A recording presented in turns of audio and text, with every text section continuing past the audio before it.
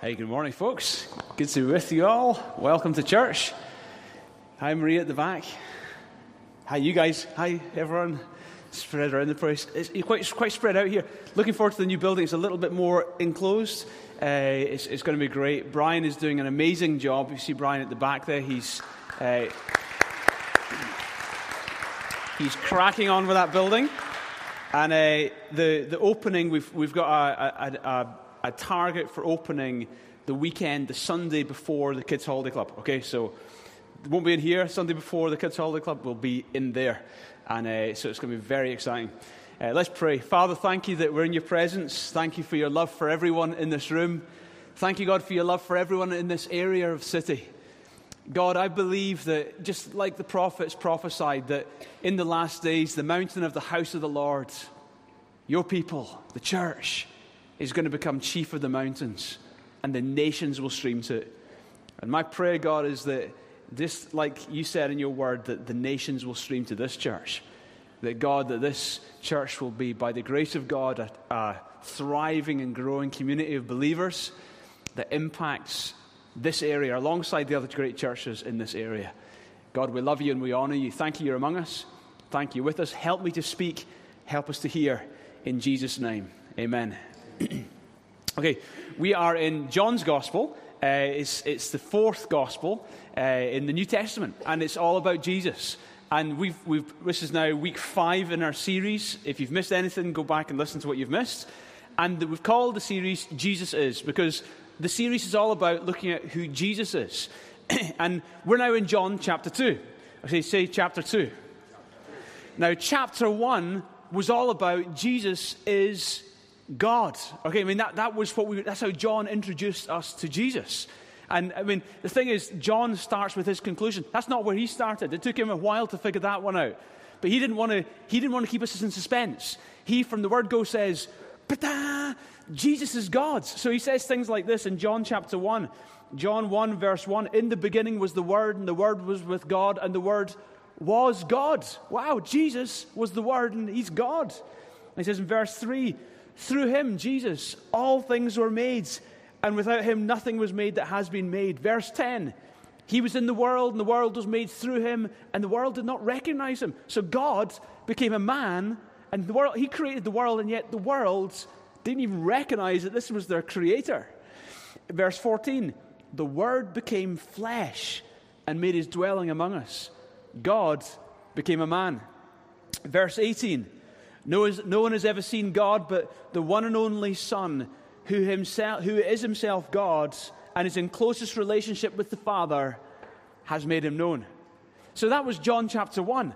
John revealed to us loud and clear, shockingly, that this man who walked there 2,000 years ago wasn't just a guru, wasn't just another prophet, wasn't just a good man or a miracle worker, but he was none other than God in the flesh. John chapter 1. So now, what do you expect John chapter 2 is going to be like? All right, so, wow, what's coming next? So, you imagine the first ever miracle Jesus performed. In fact, let's ask it another way. Imagine you were God's PR consultant, okay? You were in charge of God's marketing strategy for revealing himself to the world, right? So God has now become a man. How will he reveal himself to the world? How about a resurrection? Or opening of blind eyes, or make a cripple walk? Jesus, that would be a great one. What does Jesus do? He goes to a party and makes copious amount of wine for a 3-day party. Whoa! We didn't see that one coming. Wow, we didn't see that one coming. But that's where he goes. That's incredible. John chapter 1, Jesus is God. John chapter 2, God goes to a party. That's amazing. So that's where we are today. And this is the amazing thing about the Gospel of John. The Gospel of John is so simple that the kids church could read it and get it. And think, wow, Jesus is God. They can read it. It's so simple that a kid would get it, and yet it's so deep. It's so deep that theologians and academics can't plumb the depths of the richness of the stuff that John's talking about in here. It is so rich and so absolutely incredible. So, this is the thing about the verses we're going to be looking at today. There is 2 levels to this story. Say 2 levels. Okay, there's the surface level, and it's awesome. We're going to read about a miracle, about Jesus turning the water into wine, and it's an awesome, awesome, true historic account. But there's another level. You're going to go like a submarine under the surface, and we're going to see things you never imagined were there. And it's all about, and God deliberately did that. He calls it a sign. He wanted to show us something, and that's what we're going to see today. So we'll start with the surface. Let's read the verses. Let's start John chapter 2, verse 1. On the third day, a wedding took place in Cana in Galilee. Jesus' mother was there, and Jesus and his disciples had also been invited to the wedding. When the wine was gone, Jesus' mother said to him, "They have no more wine." "Woman, why do you involve me?" Jesus replied, "My hour has not yet come." Wow. That's quite cool and a bit awkward and kind of, wow. But why did he say, "My hour has not yet come"? Okay. Well, I think we'll come back to it in more detail in a minute, but just for this point, let me just say that he had a bigger agenda, okay? He had a bigger agenda, and this isn't part of his bigger agenda, fixing the wine problem. It wasn't a matter of life and death. They didn't need more wine. I mean, they could have lived without it, right? Was wine, I need this? No, they didn't need it. It wasn't an essential. And the thing is this, I think God is interested in doing things for you that are not just essential things, but are sometimes coincidental things. The God I believe in is a God who doesn't just provide your needs, but he's a God who provides the coincidentals in life. That's the God I believe in. Now, you might believe in an austere God who he only provides my needs. The unfortunate thing is the Bible reveals a God who doesn't just provide the essentials, but he also provides the coincidentals in life. And you see it right through the Bible, Elisha has a school of prophets in the Old Testament. You see it in 2 Kings chapter 6. And one of the prophets lost their axe heads. Okay? It's not exactly the big agenda of God on planet Earth. And yet God did a miracle, made the axe head float. Seriously? That wasn't a need. Right? Just go to the axe head shop and buy another one. And yet God did a coincidental. I've seen it in my life. Maybe you've got stories. Here's one of my stories. I trained as an architect. I worked as an architect for 5 years when we started this church. That was the first 5 years of this church. I was working full-time in an office in the city. And I remember one day in the architect's office, I was working, I think it was on an art gallery job I was working on. I was the project architect for. And I was looking through a product catalogue. I was specifying, I think it was tiles for a particular job. I was choosing the tiles. And as I was flipping through this product catalogue, it had a picture of this company's foyer. And it had cool chairs in the foyer. And I honestly, I didn't even pray a prayer. I just remember thinking, oh, they're really cool chairs. And in my head, I thought, I'd love chairs like that. That's all I thought. I closed the book, did my stuff, finished my day's work, walked home that evening. And I lived at Haymarket, and my office was in the new town, so I took a kind of diagonal route through all the little back lanes because I found it more interesting. And as I walked down the back lane behind where Habitat used to be and where Charlie Muller's hairdressers used to be, there in the lane was 5 of the exact same chairs I'd just seen in that product catalogue. I thought, no way. And I realized that Charlie Muller, who were kind of top-end hairdressers, were getting rid of them. So I went and knocked on Charlie Muller's door and said, what's happening to those chairs? I said, oh, you can have them if you want. So honestly, I managed to carry all 5 of them. I carried all 5 of them home that evening. And then I went back the next day just to double check. Are they exactly the same? And they were identical. And they were designed, this Italian designer called Matteo Grazzi. And these are famous, iconic Italian designer, modernist chairs. I think, wow, I didn't need that. Right? It's not like I didn't need that. That wasn't an essential need for my life. That wasn't a life or death moment for me. But that was God. And I told my boss about it, and told my office, I told everyone about it. They said, no way, you got those chairs? I said, I did. And I saw it in the catalogue, and I just thought, I would like that. And then I got 5 of them. It's crazy. It's crazy. Let me tell you another story. Again, in the architect's office, once a year we'd take a day trip, and it was a fun thing to do. And one year, we just, as an office, we'll go to the Isle of Bute. So we went to the Isle of Bute, and we hired bicycles. And there was 3 options. There was the easy route, and that was the route round the Isle of Bute, like that on the roads. There was the medium route, which was a little bit of off-roading. And then there was the crazy route, which really wasn't a route. It was just figure out a way right through the center of the islands, and we had no idea whether there was a track or not. Guess which one I went on, right? So I went on the crazy route with some other guys, and we went on these mountain bikes, and we were totally off terrain. I mean, it wasn't even mountain bike tracks. There was parts where it was just, we were going through peat bogs and it was crazy. Anyway, in the middle of nowhere, in the absolute middle of nowhere, there was about 5 of us on this trek. One of the company directors, his chain, the link popped out the chain, and the chain came off, ching, like this, in the middle of nowhere. And he was thinking, how on earth am I going to fix this in the middle of nowhere? And we all got off our bikes and stood there and watched him trying to, and I looked down, and there in the grass, in the middle of this peat bog, in the middle of the Isle of Bute, I reached down, and there in this grass were a pair of cast iron pliers with pincer tips. I'm serious, the kind that you would want if your pin popped out of your chain and you want to just push that pin back in. Not kidding. Absolutely. So I picked it up and I said, "Praise the Lord." That's what I said. And it freaked him out. He must have thought I'd been carrying it with me or something. It absolutely freaked him out. He owns a yacht, and to this day, he said he got those old rusty pliers and he's painted them up and he keeps them on his yacht. To this day, he's got them still on his yacht. And that wasn't an essential. That was a coincidental. That was an iron head floating. That was a water into wine. But my belief in God, my understanding of God, is that He is not just a God who meets your essentials when you're in desperate needs. He is a God who delights in blessing us, at times, with the coincidentals in life, not just the essentials in life. Give me an amen if you agree with that. And maybe you haven't run out of wine. Maybe that's not your issue. Maybe for some of you it is, okay? But maybe for some of you, your issue isn't you've run out of wine. Maybe it's your contract's about to run out. Maybe it's, your marriage has gone dry. Maybe your health is running on a low ebb. Maybe your bank account's running real low. Maybe it's a variety of things, but the great news is this: your God is interested in these things. So what are you settling for?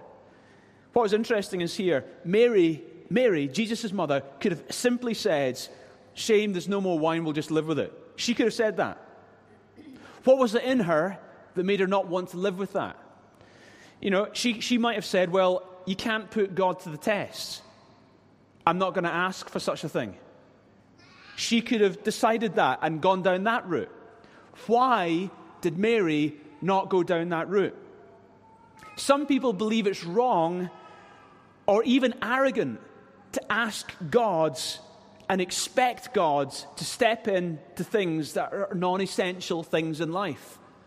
But listen to what the Bible says in Hebrews chapter 11 and verse 6. Without faith, in fact, you can read it with me. Ready? 1, 2, 3. Without faith, it is impossible to please Him. For he who comes to God must believe that He is, and that He is a rewarder of those who seek Him. You see, it talks about faith, and it says that those who come to God must believe that, number one, He is, and number two, that He is a rewarder of those who earnestly seek Him. I believe the faith that pleases God isn't just a faith that says, "I believe you're out there," and believe certain facts about God. I believe the faith that pleases God is a faith that has an expectation that this God is a good God and that He is a rewarder of those who earnestly seek Him. There's a story, and you know what? Most Scottish Christians stop at, He's the God who is. But I believe Mary wasn't Scottish.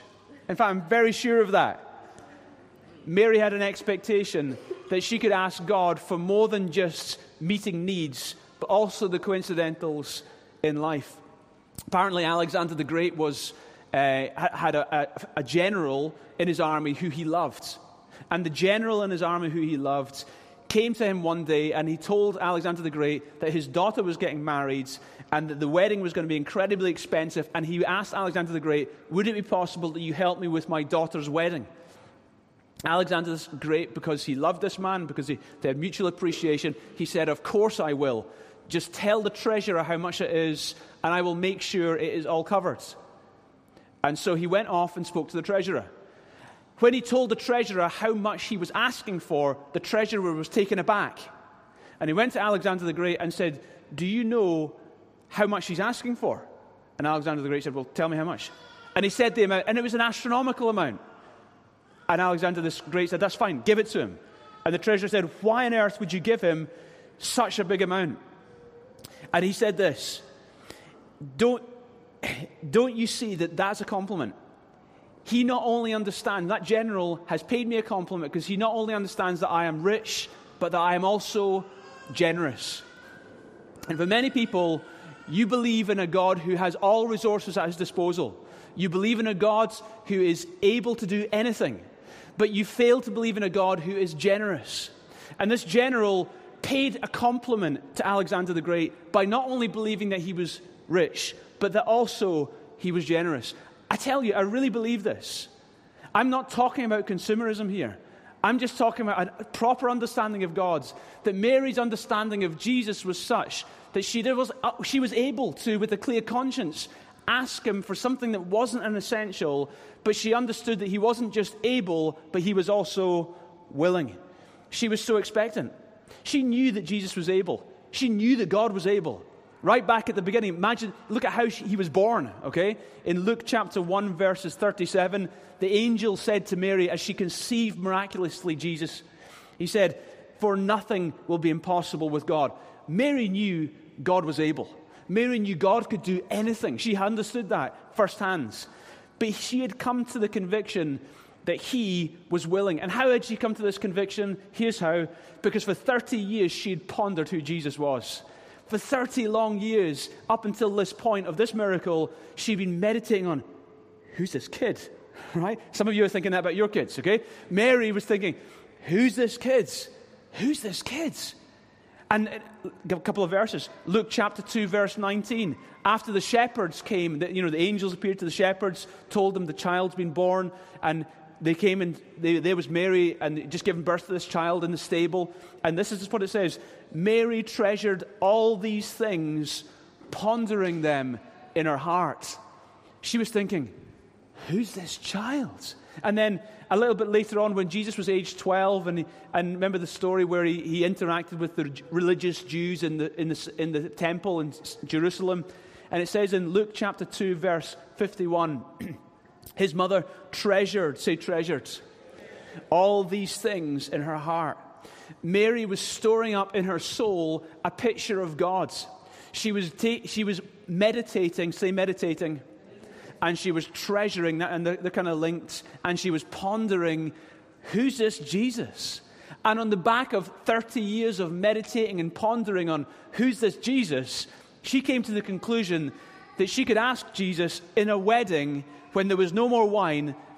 I could ask him for that. That's the conclusion she came to. She came to that conclusion that he was a God who was not only able to meet the essentials in life, but also the coincidentals. And that's amazing. Jesus put it this way. Jesus said in Matthew chapter 6, do not worry about your life, what you will eat or what you will drink, or about your body, or what you will wear. Is not life more than food and your body more than clothes? Look at the birds in the air. They neither sow nor reap nor store away in barns, and yet your heavenly Father feeds them. Are you not much more valuable than they? And why do you worry about your clothes? See how the flowers in the field grow?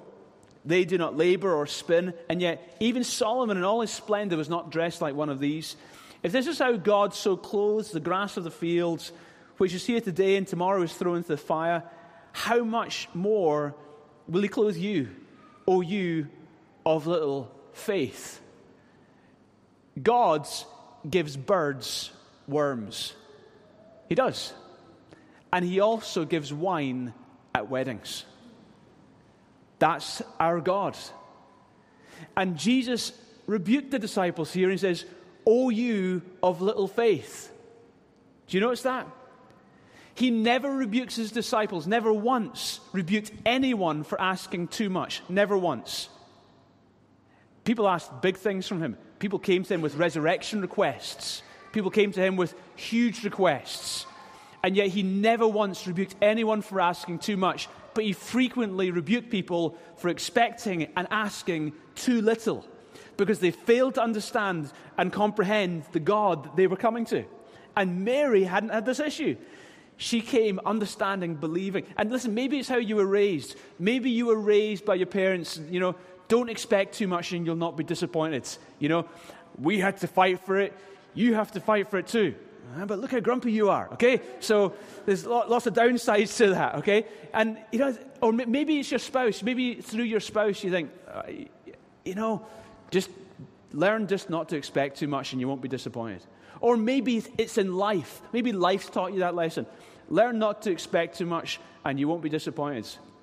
Well, I've got good news for you. God is not your wife. God is not your life. God is not your father or your stingy mother. God is God.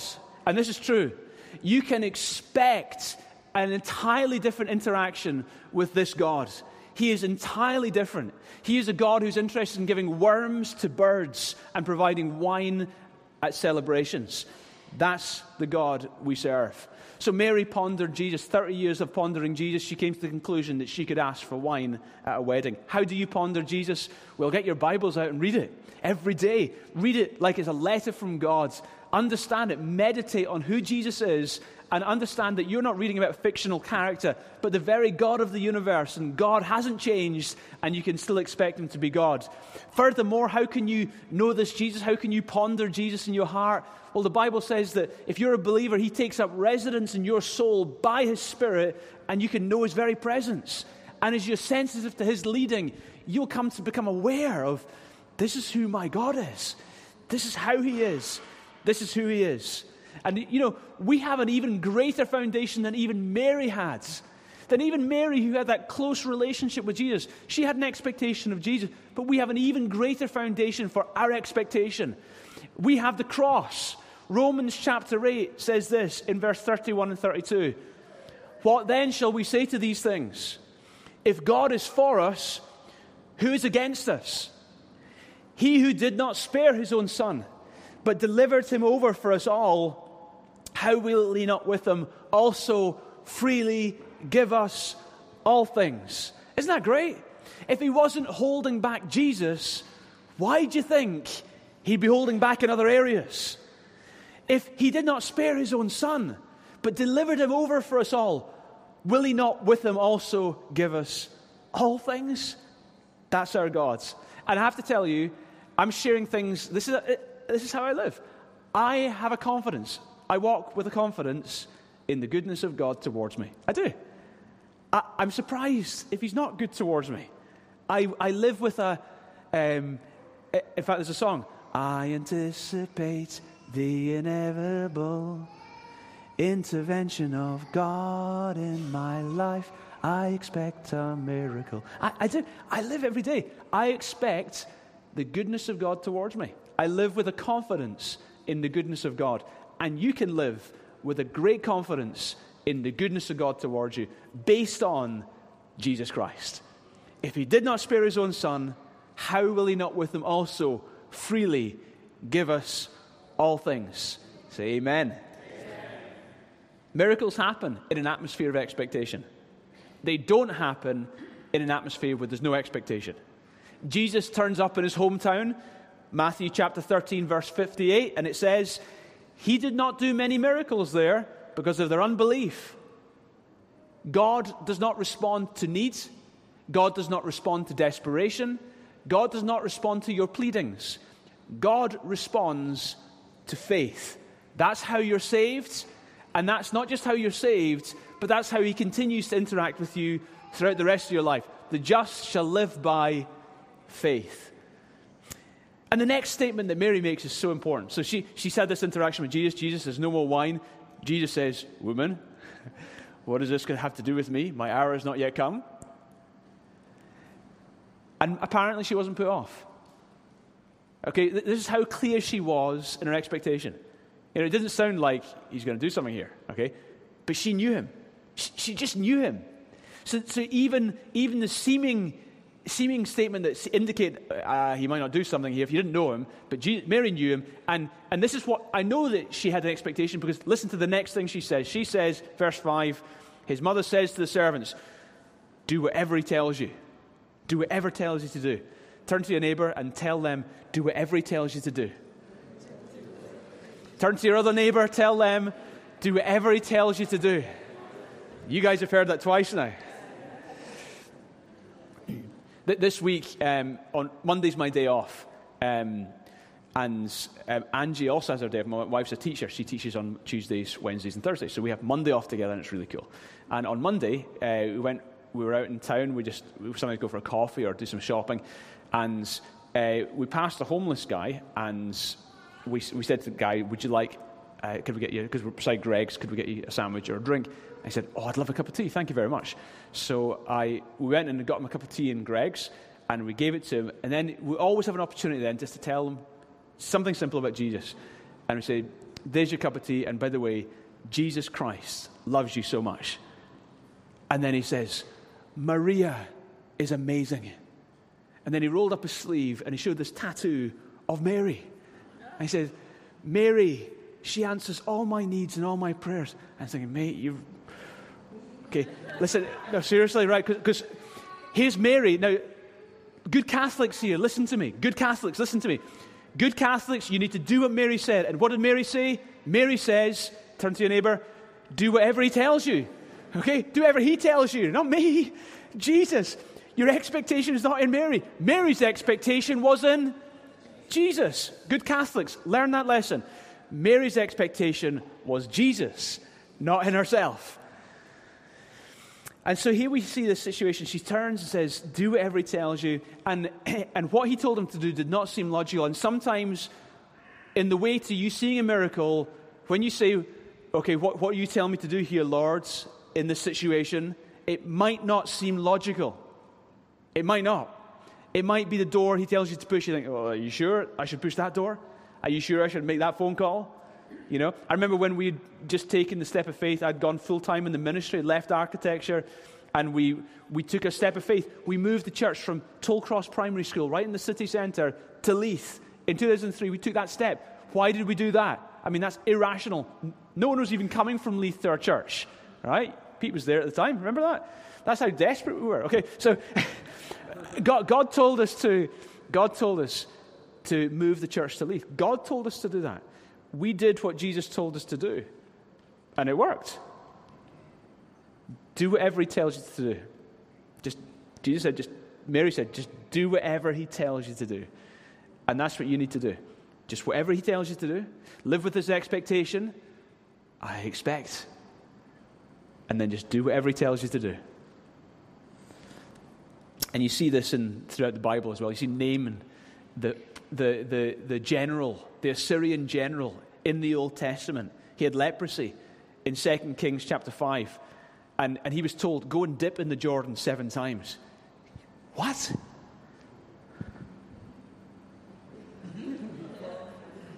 No way!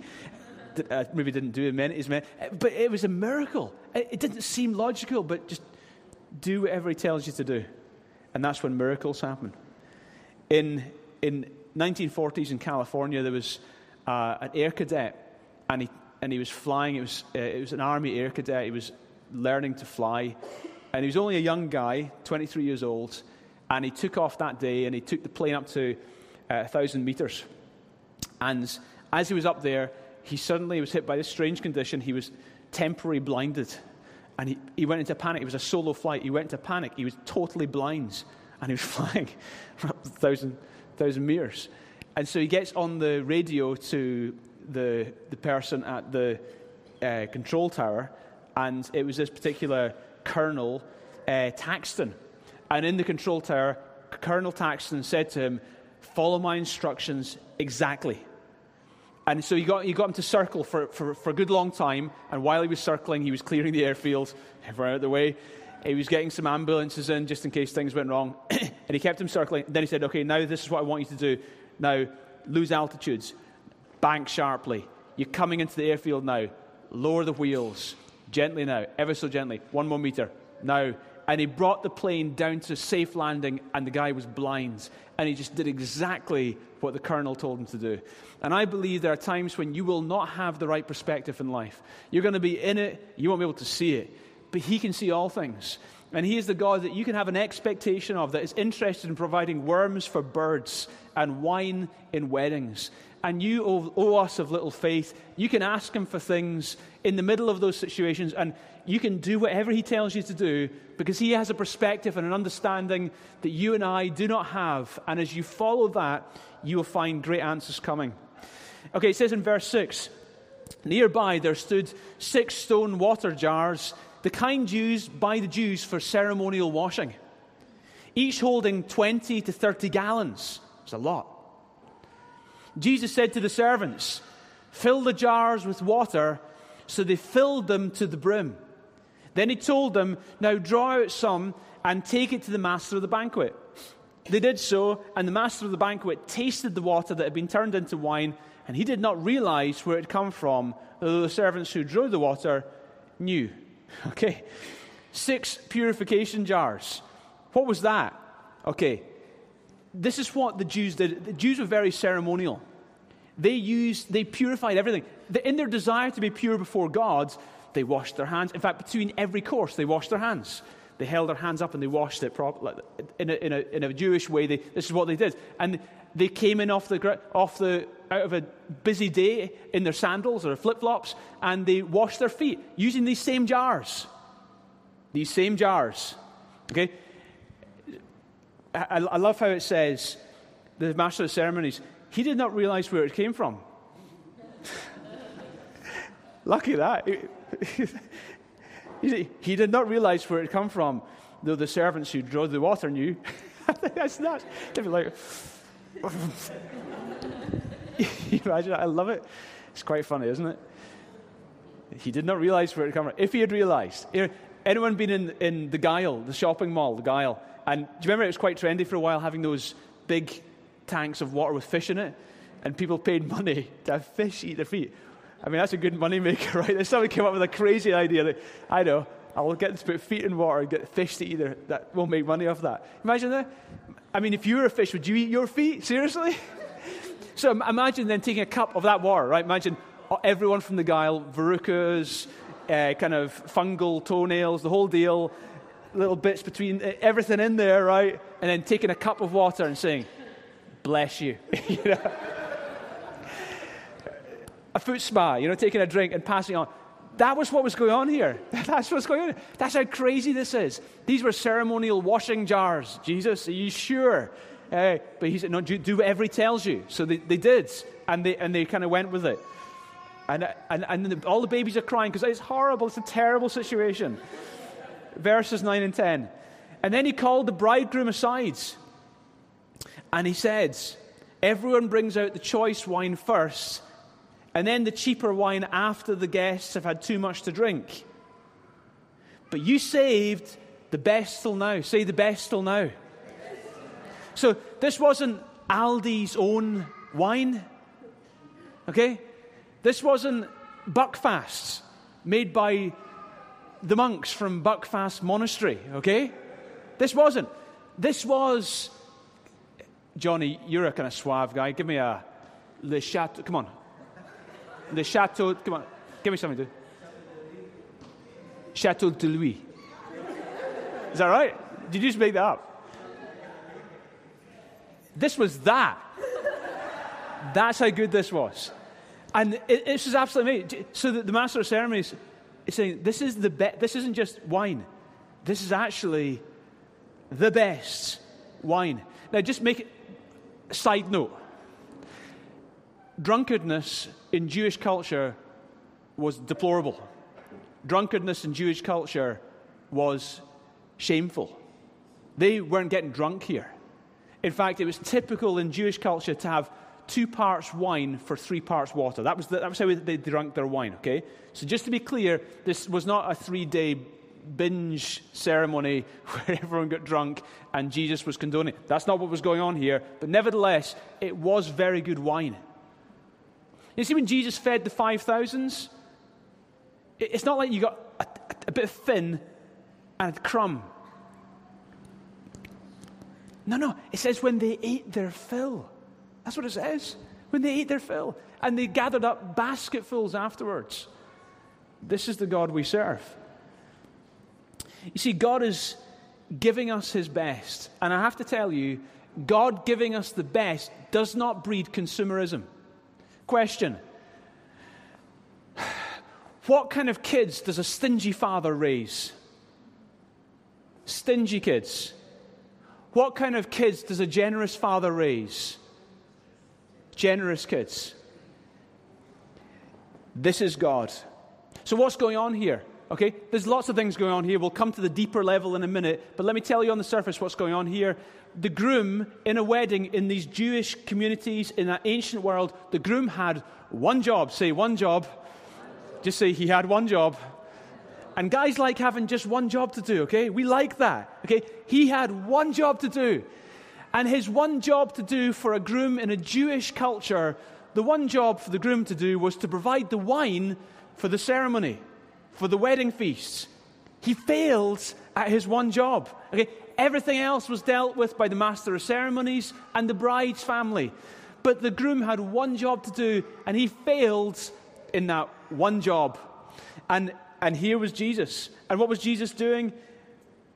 He was helping him. It's amazing. It's a beautiful story. I mean, how many guys, men, honestly, how many guys has your wife said, see when you're coming home, remember to pick up, okay? No? Right? Honestly, I'm not the best with that, okay? I cannot tell you how many times I've actually driven home and I've got to my driveway and I suddenly remembered, oh, that. And honestly, I've actually turned around and driven a mile back. And she'll say, why were you late home? Hands up if you've done that before. Okay, seriously. We're so bad at this. The one thing we had to do, we forget it. And this is what was going on here. This guy had one thing to do and he forgot it. And he failed. And I have to tell you, in the Jewish Galilean culture, hospitality was everything. Hospitality was held with such high esteem that if you failed to be hospitable, it was a deeply, deeply shameful thing. So this man should have looked shamed, but instead, he looked honored. You've given us the best wine. And Jesus didn't say, that was actually me. He let it stand. This man who should have looked shamed looked honored. So why did Jesus do this miracle? On a surface level? Because he loved the Galilean peasant. And he hates people being shamed. And he wanted them to feel honored on his special day.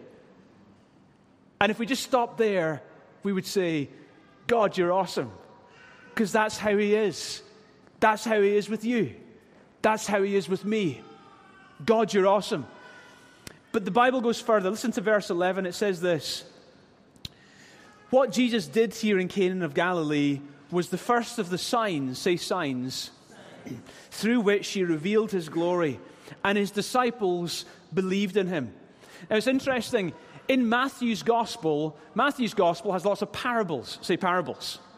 Now a parable is typically a fictional story that Jesus would tell to make a bigger spiritual point. It was like a parallel.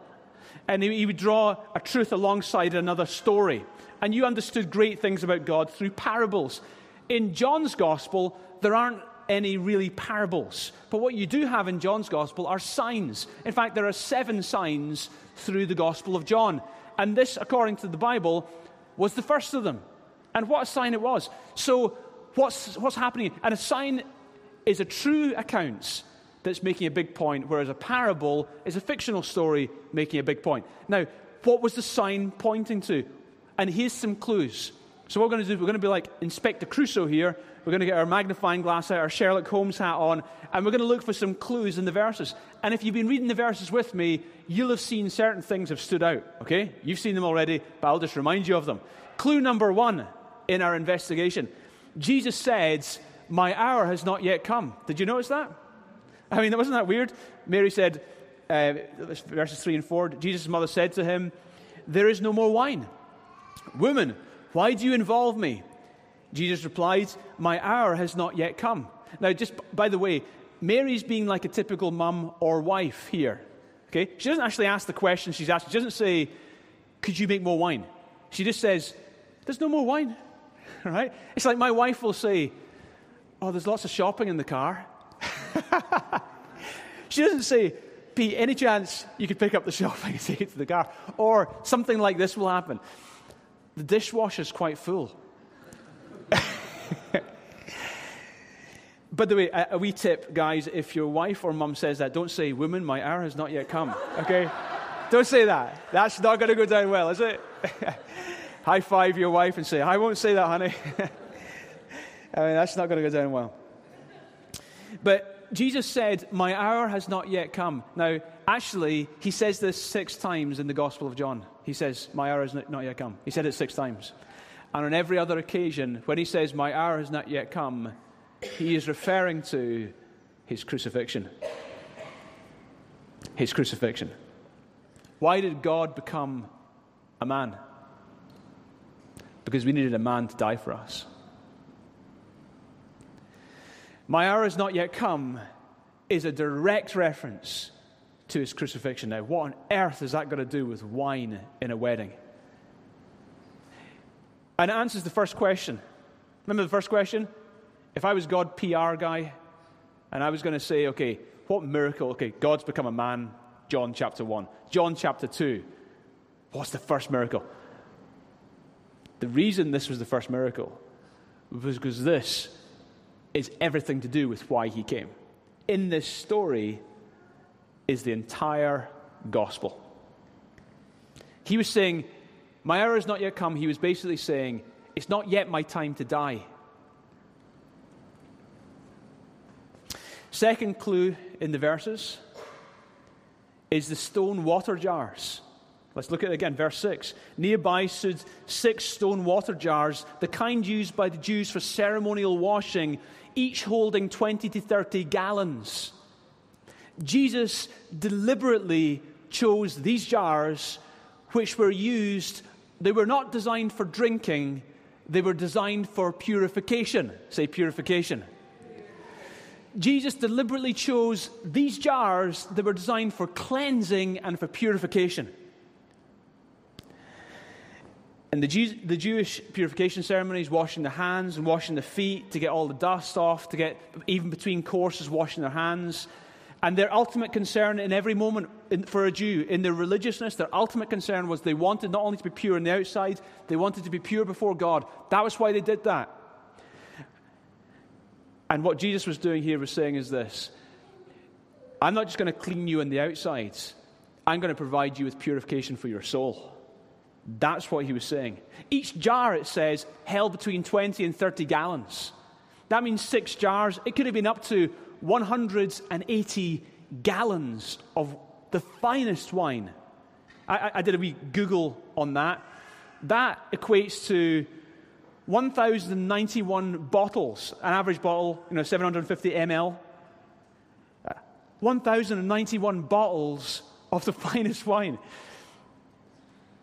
Okay, let's make it into glasses. If you have 5 glasses per bottle, okay, that's 5,455 glasses of the finest wine.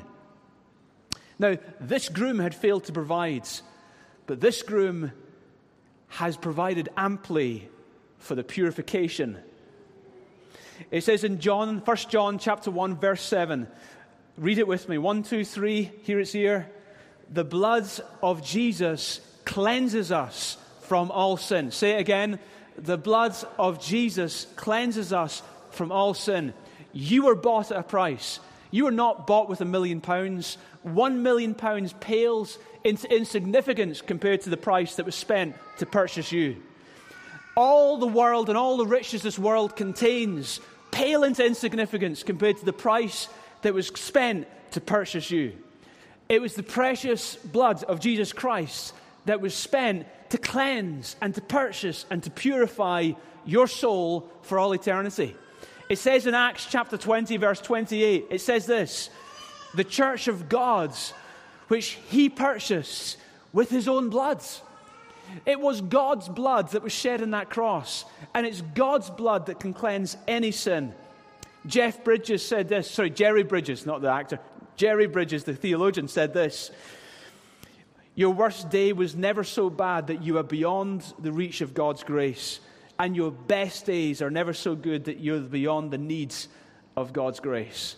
And the point Jesus was making is this: 180 gallons of the finest wine, really? Do we really need that?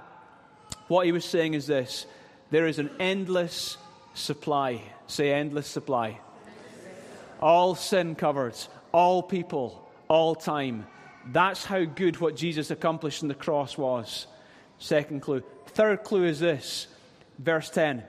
You've saved the best till now. That's what they said. You've saved the best till now. And you see, when you think about wine, you know your Bibles. What association, what do you think about when you think about wine? Champagne? That's good, but think Bible, Irene. Come back now. We're in church. Communion. Thank you. But I like champagne too. That's great. So it's great. Thanks for trying. At least you tried. No one else tried. You two, you did the right answer. Rubbish answer. But that was the right answer. That was great. Communion. Okay. At the Last Supper, Jesus took the wine. Remember that? And this is a direct link. So when he said, you have saved the best till now, it's a clear reference to the new covenants, the Last Supper, where Jesus made a new covenant with his people. The chapter before, in verse 17, says this, John 1:17, the law was given through Moses, grace and truth came through Jesus Christ. Moses brought the old covenant, Jesus Christ brings the new covenant. Hebrews chapter 8 tells us about the new covenant. The old covenant of which he is a mediator, the covenant of which he is a mediator is superior. Say superior. It's the best wine. Superior to the old one. Since the new covenant is established on better promises. Say better promises. For if there had been nothing wrong with the first covenant, there would be no place sought for another. So if there had been nothing wrong with the old covenant, what was wrong with the old covenant? Here's what was wrong with the old covenant. Because, you think, well, God gave the old covenant. How could there be anything wrong with the old covenant? Well, here's what was wrong with the old covenant. We were wrong with the old covenant. Not what God said. In fact, the old covenant was perfect. Absolutely perfect. What was wrong with the old covenant was us. And that's what it goes on to say, verse 8. But God found fault with the people and said, the days are coming, declares the Lord, when I will make a new covenant with the people of Israel and the people of Judah. It will not be like the covenant I made with their ancestors when I took them by their hand and led them out of Egypt, because they did not remain faithful to my covenant. You see, that covenant was based on their faithfulness. You see that? The old covenant. It was based on the faithfulness of the people. And I turned away from them because he had to, because he's God and he's just, declares the Lord. This is the covenant I will establish with the people of Israel. After that time, declares the Lord, I will put the laws in their minds and write them on their hearts. I will be their God and they will be my people. No longer will they teach their neighbor or say to one another, know the Lord, because they will all know me from the least to the greatest. And I will forgive their wickedness and remember their sins no more. And by calling this covenant new, he has made the first one obsolete. Say obsolete. So as far as we are concerned, according to the Bible, the old covenant is now obsolete to us, not because it's not perfect. It is perfect. It is incredibly perfect. It is the perfect law of God. But the reason it's obsolete is this. God's made a new covenant. The old covenant was based on your faithfulness. The new covenant is based on his faithfulness. In the old covenant, you did goods, you got goods. You did bad, you got bad. You read Deuteronomy 28. The blessings for obedience, the cursings for disobedience. But in the new covenant, it's based on the faithfulness of Jesus Christ on our behalf. Jesus perfectly obeyed the law. See, this covenant isn't to do with what they do or don't do. This covenant is to do with what I do, God says. And God dealt with the faithlessness issue of the old covenant. He couldn't bless us in the old covenant because we couldn't be faithful. In the new covenant, he can bless us because Jesus was faithful. And I have to tell you, the old covenant supply had run dry. there was none left. And Jesus, when he came, he abundantly supplied as the new groom of the new covenant, the best wine, and the complete provision, ample provision, more than, no party on earth needs 180 gallons of wine. You might think your parties did. No way. Not one party on earth needed 180 gallons of wine. And this provision of God through the new covenant is inexhaustible. Romans 8, 3-4 says, "For what the law was powerless to do, because it was weakened by the flesh." We could not meet the mark. We fall short, weakened by the flesh. God did, in sending his own Son in the likeness of sinful flesh. Jesus became a man and be a sin offering. So he condemned sin in the flesh. Listen, in order that the righteous requirement of the law might be fully met in us, who do not live according to the flesh, but according to the Spirit. Jesus obeyed the old covenant on my behalf. My standing before God is in Christ.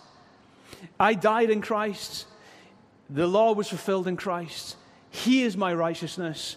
And David Paulson said this: God does not accept me just as I am. He loves me despite how I am.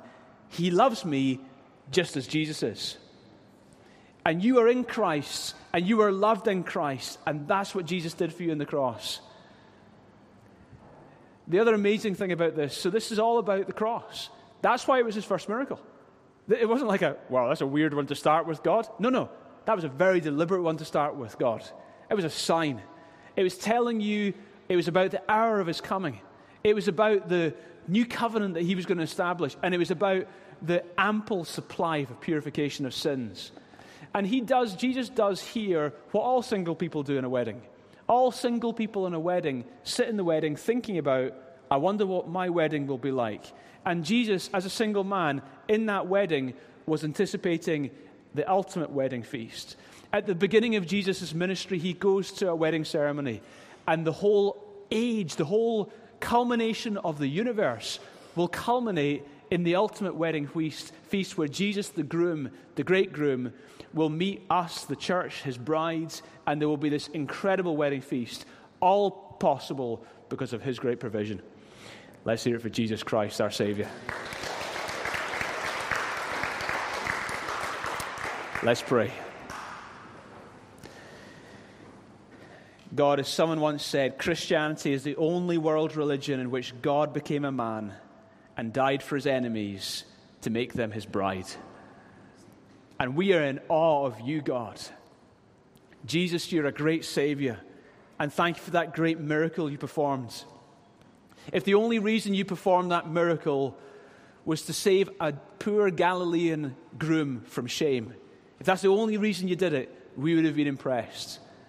But thank you, Jesus, you not only did it for him, you did it as a sign, letting us know the inexhaustibleness of your provision for the purifications of all sins for all people. And we thank you that you did it to tell us about the new covenant, this new agreement we could be in with you, not based anymore on our faithfulness, but based on your faithfulness. Not based on what I do, but based on what you've done. And we are in awe of your grace. We are in awe of you, the ultimate groom. And we anticipate, as those who have been purchased by precious blood, one day we'll stand before you face to face, and there will be a great party, a great wedding feast, a very exciting, awesome feast in your very presence. Thank you. Thank you. Thank you. Thank you. Okay, just in his presence, church, just take a moment to thank him. Thank him for him being the God who is interested in the coincidentals. Thank him for him being the God who covers shame. Thank him for him being the God who's made provision for sin. Just while people are praying, I want to give you an opportunity today. Maybe today you're here and maybe you've never you're here in this church, but you've never personally accepted Jesus as your Savior. You've never personally committed yourself to Him. I want to give you an opportunity today to make that decision, the greatest decision, the best decision of your life, to become a follower of Jesus. And if that's you today, I would like to pray for you. And here's what we're going to do. If that's you and you're saying, Peter, today I want to become a follower of Jesus. I want to put my trust in this Jesus who is willing to die for me and rise again. Then I invite you to pray this prayer with me. Just one line at a time, under your breath. Just pray this quietly to God. Pray, dear Lord God, thank you for your great love for me. Jesus, thank you. You are willing to die for me on the cross and shed your blood so my sin could be forgiven. And yet you rose again on the third day, and you're alive right now. Today I put my faith in you. Today I give my life to you. I turn from sin and I turn my life over to God. Jesus, be Lord of my life from this day forward.